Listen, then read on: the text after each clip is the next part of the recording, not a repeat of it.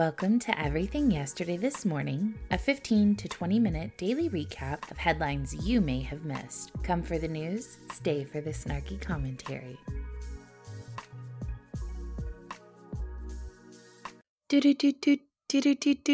morning and welcome to Tuesday's edition of Everything Yesterday This Morning. I am your host, literally Heather. Since falling into the hands of the Taliban, some of the weapons have been seized from militants in Indian-controlled Kashmir. Authorities in Indian-controlled Kashmir tell NBC News that militants trying to annex the region for Pakistan are carrying M4s, M16s, and other U.S.-made arms and ammunition that have rarely been seen in the 30-year conflict. A major reason, they say, is a regional flood of U.S.-funded weapons that fell into the hands of the Taliban when U.S.-led NATO forces withdrew from Afghanistan in 2021. Most of the weapons recovered so far, officials say, are from Jaish-e-Mohammed, or JEM, or Lashkar-e-Taiba, which is LET, both Pakistan-based militant groups that the U.S. designates as terrorist organizations. In a Twitter post last year, for example, police said they had seized an M4 carbine assault rifle after a gunfight that killed two militants from JEM. Militants from both groups have been sent to Afghanistan to fight alongside or train the Taliban before the U.S. withdrawal. Kashmir, a Himalayan region known for its beautiful landscapes, shares borders with India, Pakistan, Afghanistan, and China.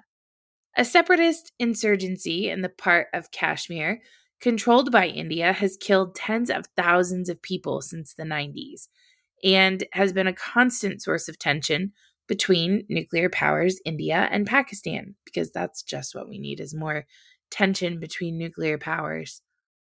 More than $7.1 billion in U.S.-funded military equipment was in the possession of the Afghan government when it fell to the Taliban in 2021 amid the withdrawal. According to a Defense Department report published last August, though more than half of it was ground vehicles, it also included more than 316,000 weapons, worth almost $512 million, plus ammunition and other accessories. But, you can't have that pistol brace on your gun. We are free to leave millions of dollars of weapons strewn about to make it into the hands of whomever. But you, free man, must register or relinquish your pistol brace. The militant groups JEM and LET could be buying U.S. weapons from the Taliban in Afghanistan. Or Ukraine, maybe? Where the United Nations say both groups have bases, or through smugglers in Pakistan. Beyond weapons, the Taliban's victory in Afghanistan gave an ideological boost to radical militants in Kashmir and elsewhere. I predict that we will see another vacuum-type rise of a group like ISIS as a result of our abysmal withdrawal from Afghanistan. Perhaps that's what we could be seeing here. Okay, so this has quite a few numbers in it, but I think they're telling and should at least be shared. Americans now say that a lack of leadership from President Biden and the Congress is the country's biggest problem, outpacing inflation, the immigration crisis, and the state of the economy, according to a poll released on Monday. Despite Americans getting socked in the wallet, the government and poor leadership took over the number one spot from inflation over the past year, with 21% of Americans naming it as the most important problem facing this country today, compared to the 15% who said so last year. Inflation and the economy came in last year as the top two issues, tied at 16% each, followed by the government at 15%, immigration at 8%, and unifying the country at 6%. Over the past year, Americans' concerns with the economy fell 6 percentage points to 10%. And I wonder, do you think that it fell because they have more faith and confidence in the economy? Or do you think it fell because They lowered their expectations and they're like, well, this already sucks. So what else can I complain about? Inflation fell 1 point to 15% and immigration rose 3 points to 11%. Americans' outlook appears to have tracked the cooling rate of inflation, which fell from 7.5% last January to 6.5% in December. I'm sorry, that's not what my pocketbook says every time I go to the grocery store. According to the most recent numbers, the poll was conducted between January 2nd and January 22nd, when the discovery of classified documents at President Biden's Delaware home and the U.S. House of Representatives' prolonged vote on electing Rep. Kevin McCarthy as the House Speaker dominated the headlines. But the poll pointed out that the approval ratings for Biden, which are at 41%, and Congress at 21%, remain basically unchanged over the past year. Republicans believe the government and poor leadership is more of a problem at 24% than Democrats at 18%. Republicans pick inflation and the economy both at 18% as the second most pressing problem, followed by the economy at 11%, declines in morality, ethics, and the family at 6%, and the federal budget deficit at 5%. Democrats go with inflation at 11%, and then the economy at 9%, race relations at 9%, unifying the country at 8%, and the environment at 6%. Very interesting in those lower numbers, the huge, just massive gap between where one side is and the other. And while Americans might be worried about the government, the economy doesn't get a pass.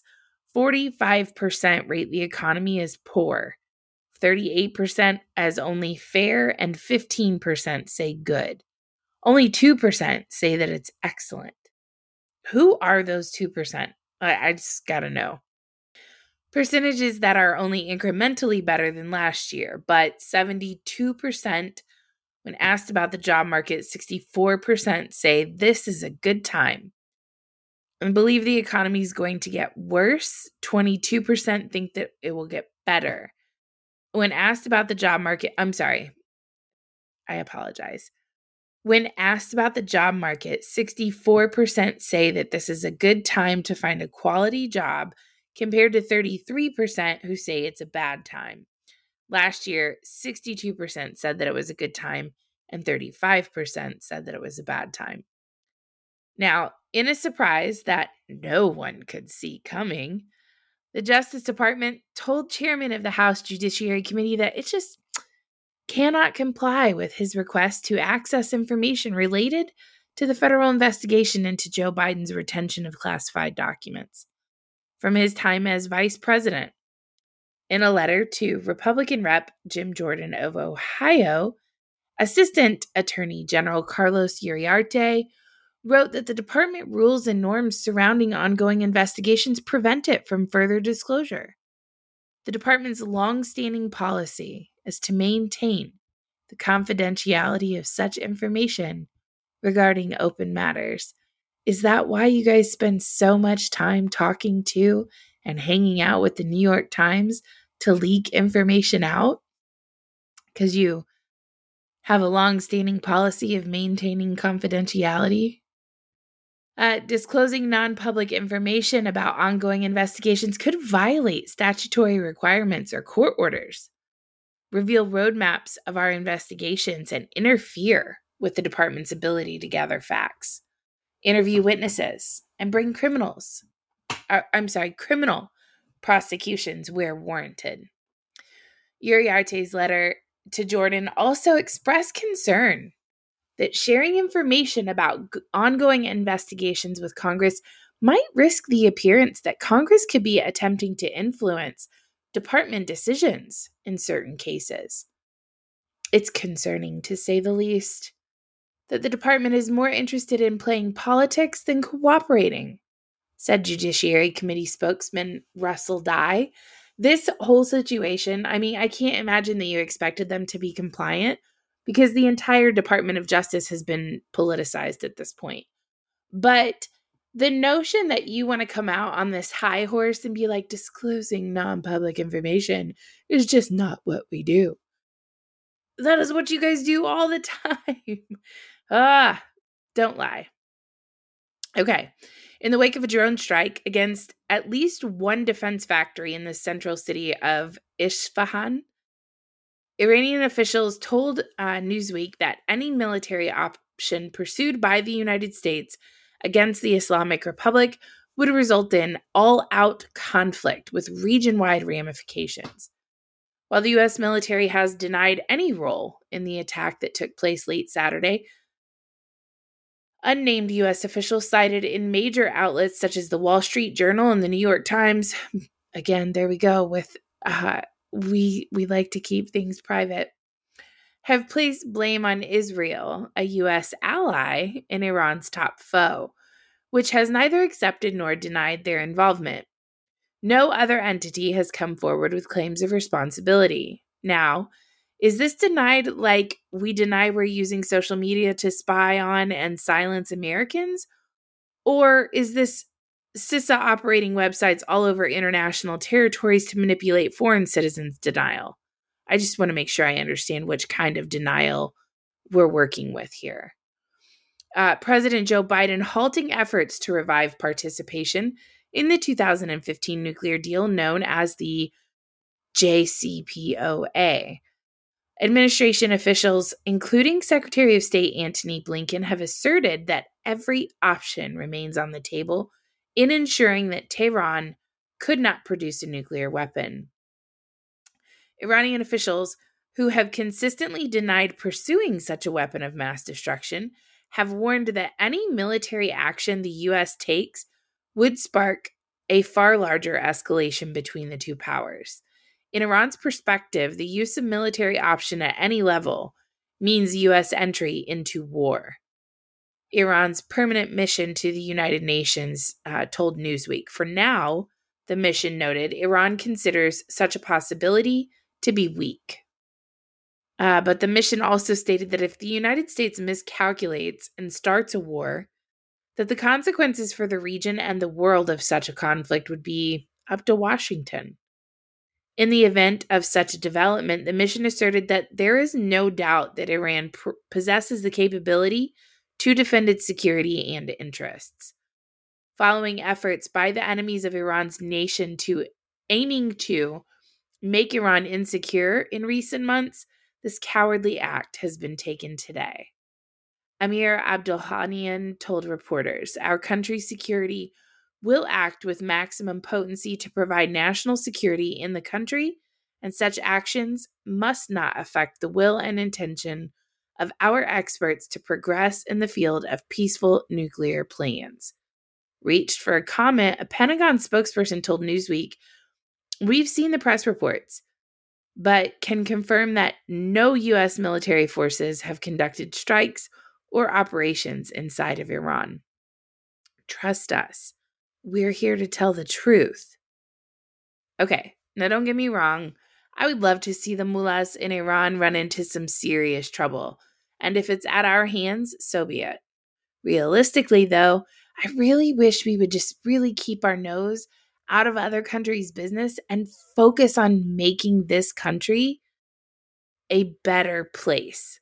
I'm not going to say make America great again or anything crazy like that.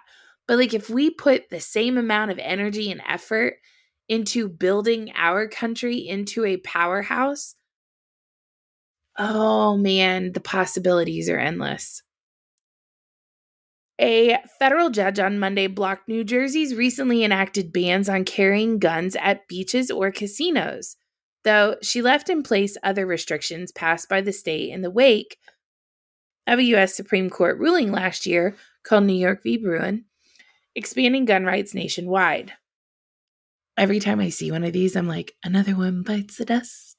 Another one gone, and another one gone. I know you guys love me singing to you on my morning show, but the order from U.S. District Judge Renee Marie Bum in Camden, New Jersey, came in response to a lawsuit brought by 7 people and the Association of New Jersey Rifle and Pistol Clubs, challenging parts of a law signed by Democratic New Jersey Governor Phil Murphy in December. Quote, "This marks the beginning of the end for Governor Murphy's blatantly unconstitutional new carry law, which is going down in flames," said Scott Bach, executive director of the association. "We look forward to being able to appeal the ruling and are confident that it will be reversed," said Tyler Jones, a spokesperson for Murphy. BUM, 3 weeks ago, blocked other parts of the law in a similar lawsuit brought by different plaintiffs.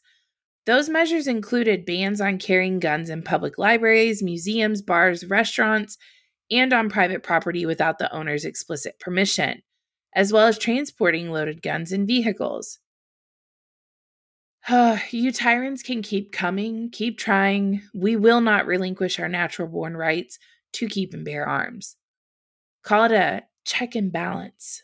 And y'all are looking pretty off balance right now. Get your act together. The Treasury Department said Monday that it plans to increase its borrowing during the first 3 months of 2023, even as the federal government is bumping up against a $31.4 trillion limit on its legal borrowing authority. The U.S.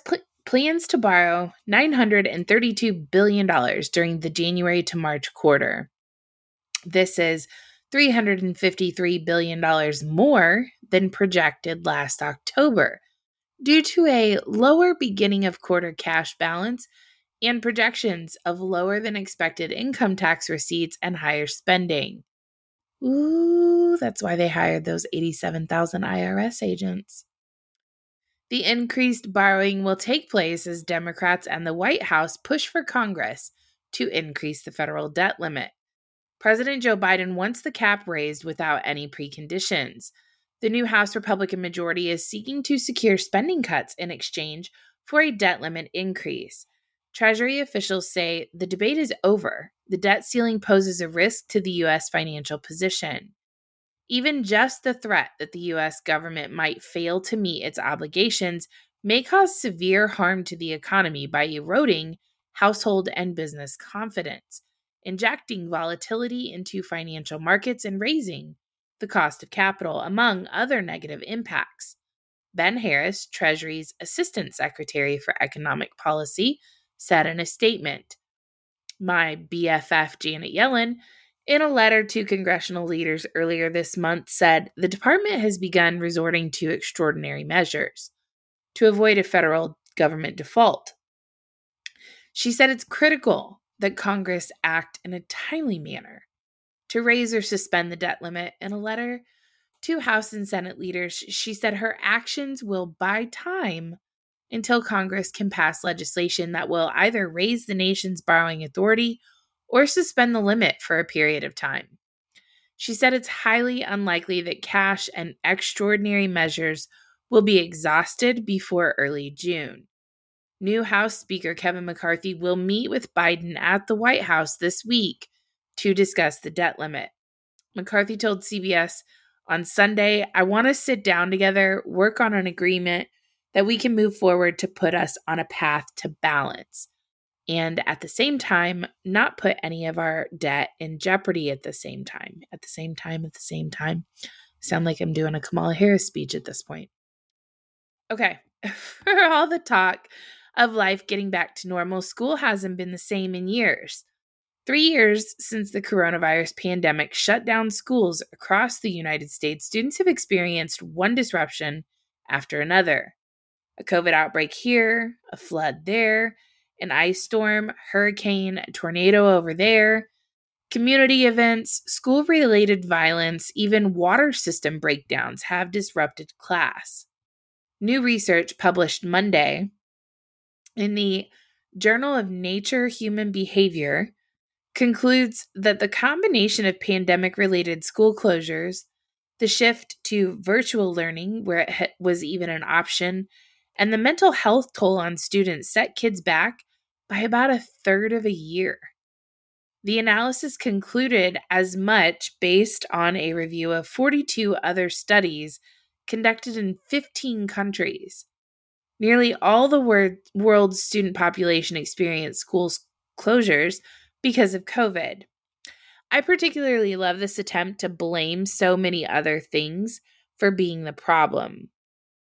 So despite billions of dollars pouring into schools to make up for lost time, the gap hasn't closed substantially over time, though it hasn't gotten worse either. Researchers concluded students' math skills took a bigger dive than reading. Meanwhile, kids from lower income families and countries fared the worst.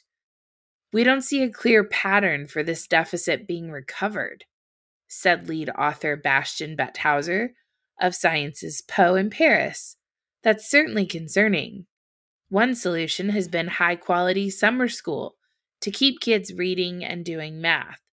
More school districts are turning to summer school offerings since the pandemic, Rand Corporation found in a survey.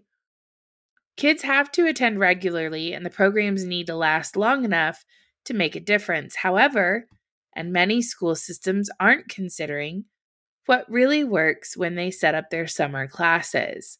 While school and teachers were showered with blame for shifting to virtual classes during the pandemic for months on end, and off and on for a while after that, now it may be on parents to realize that the kids are not all right.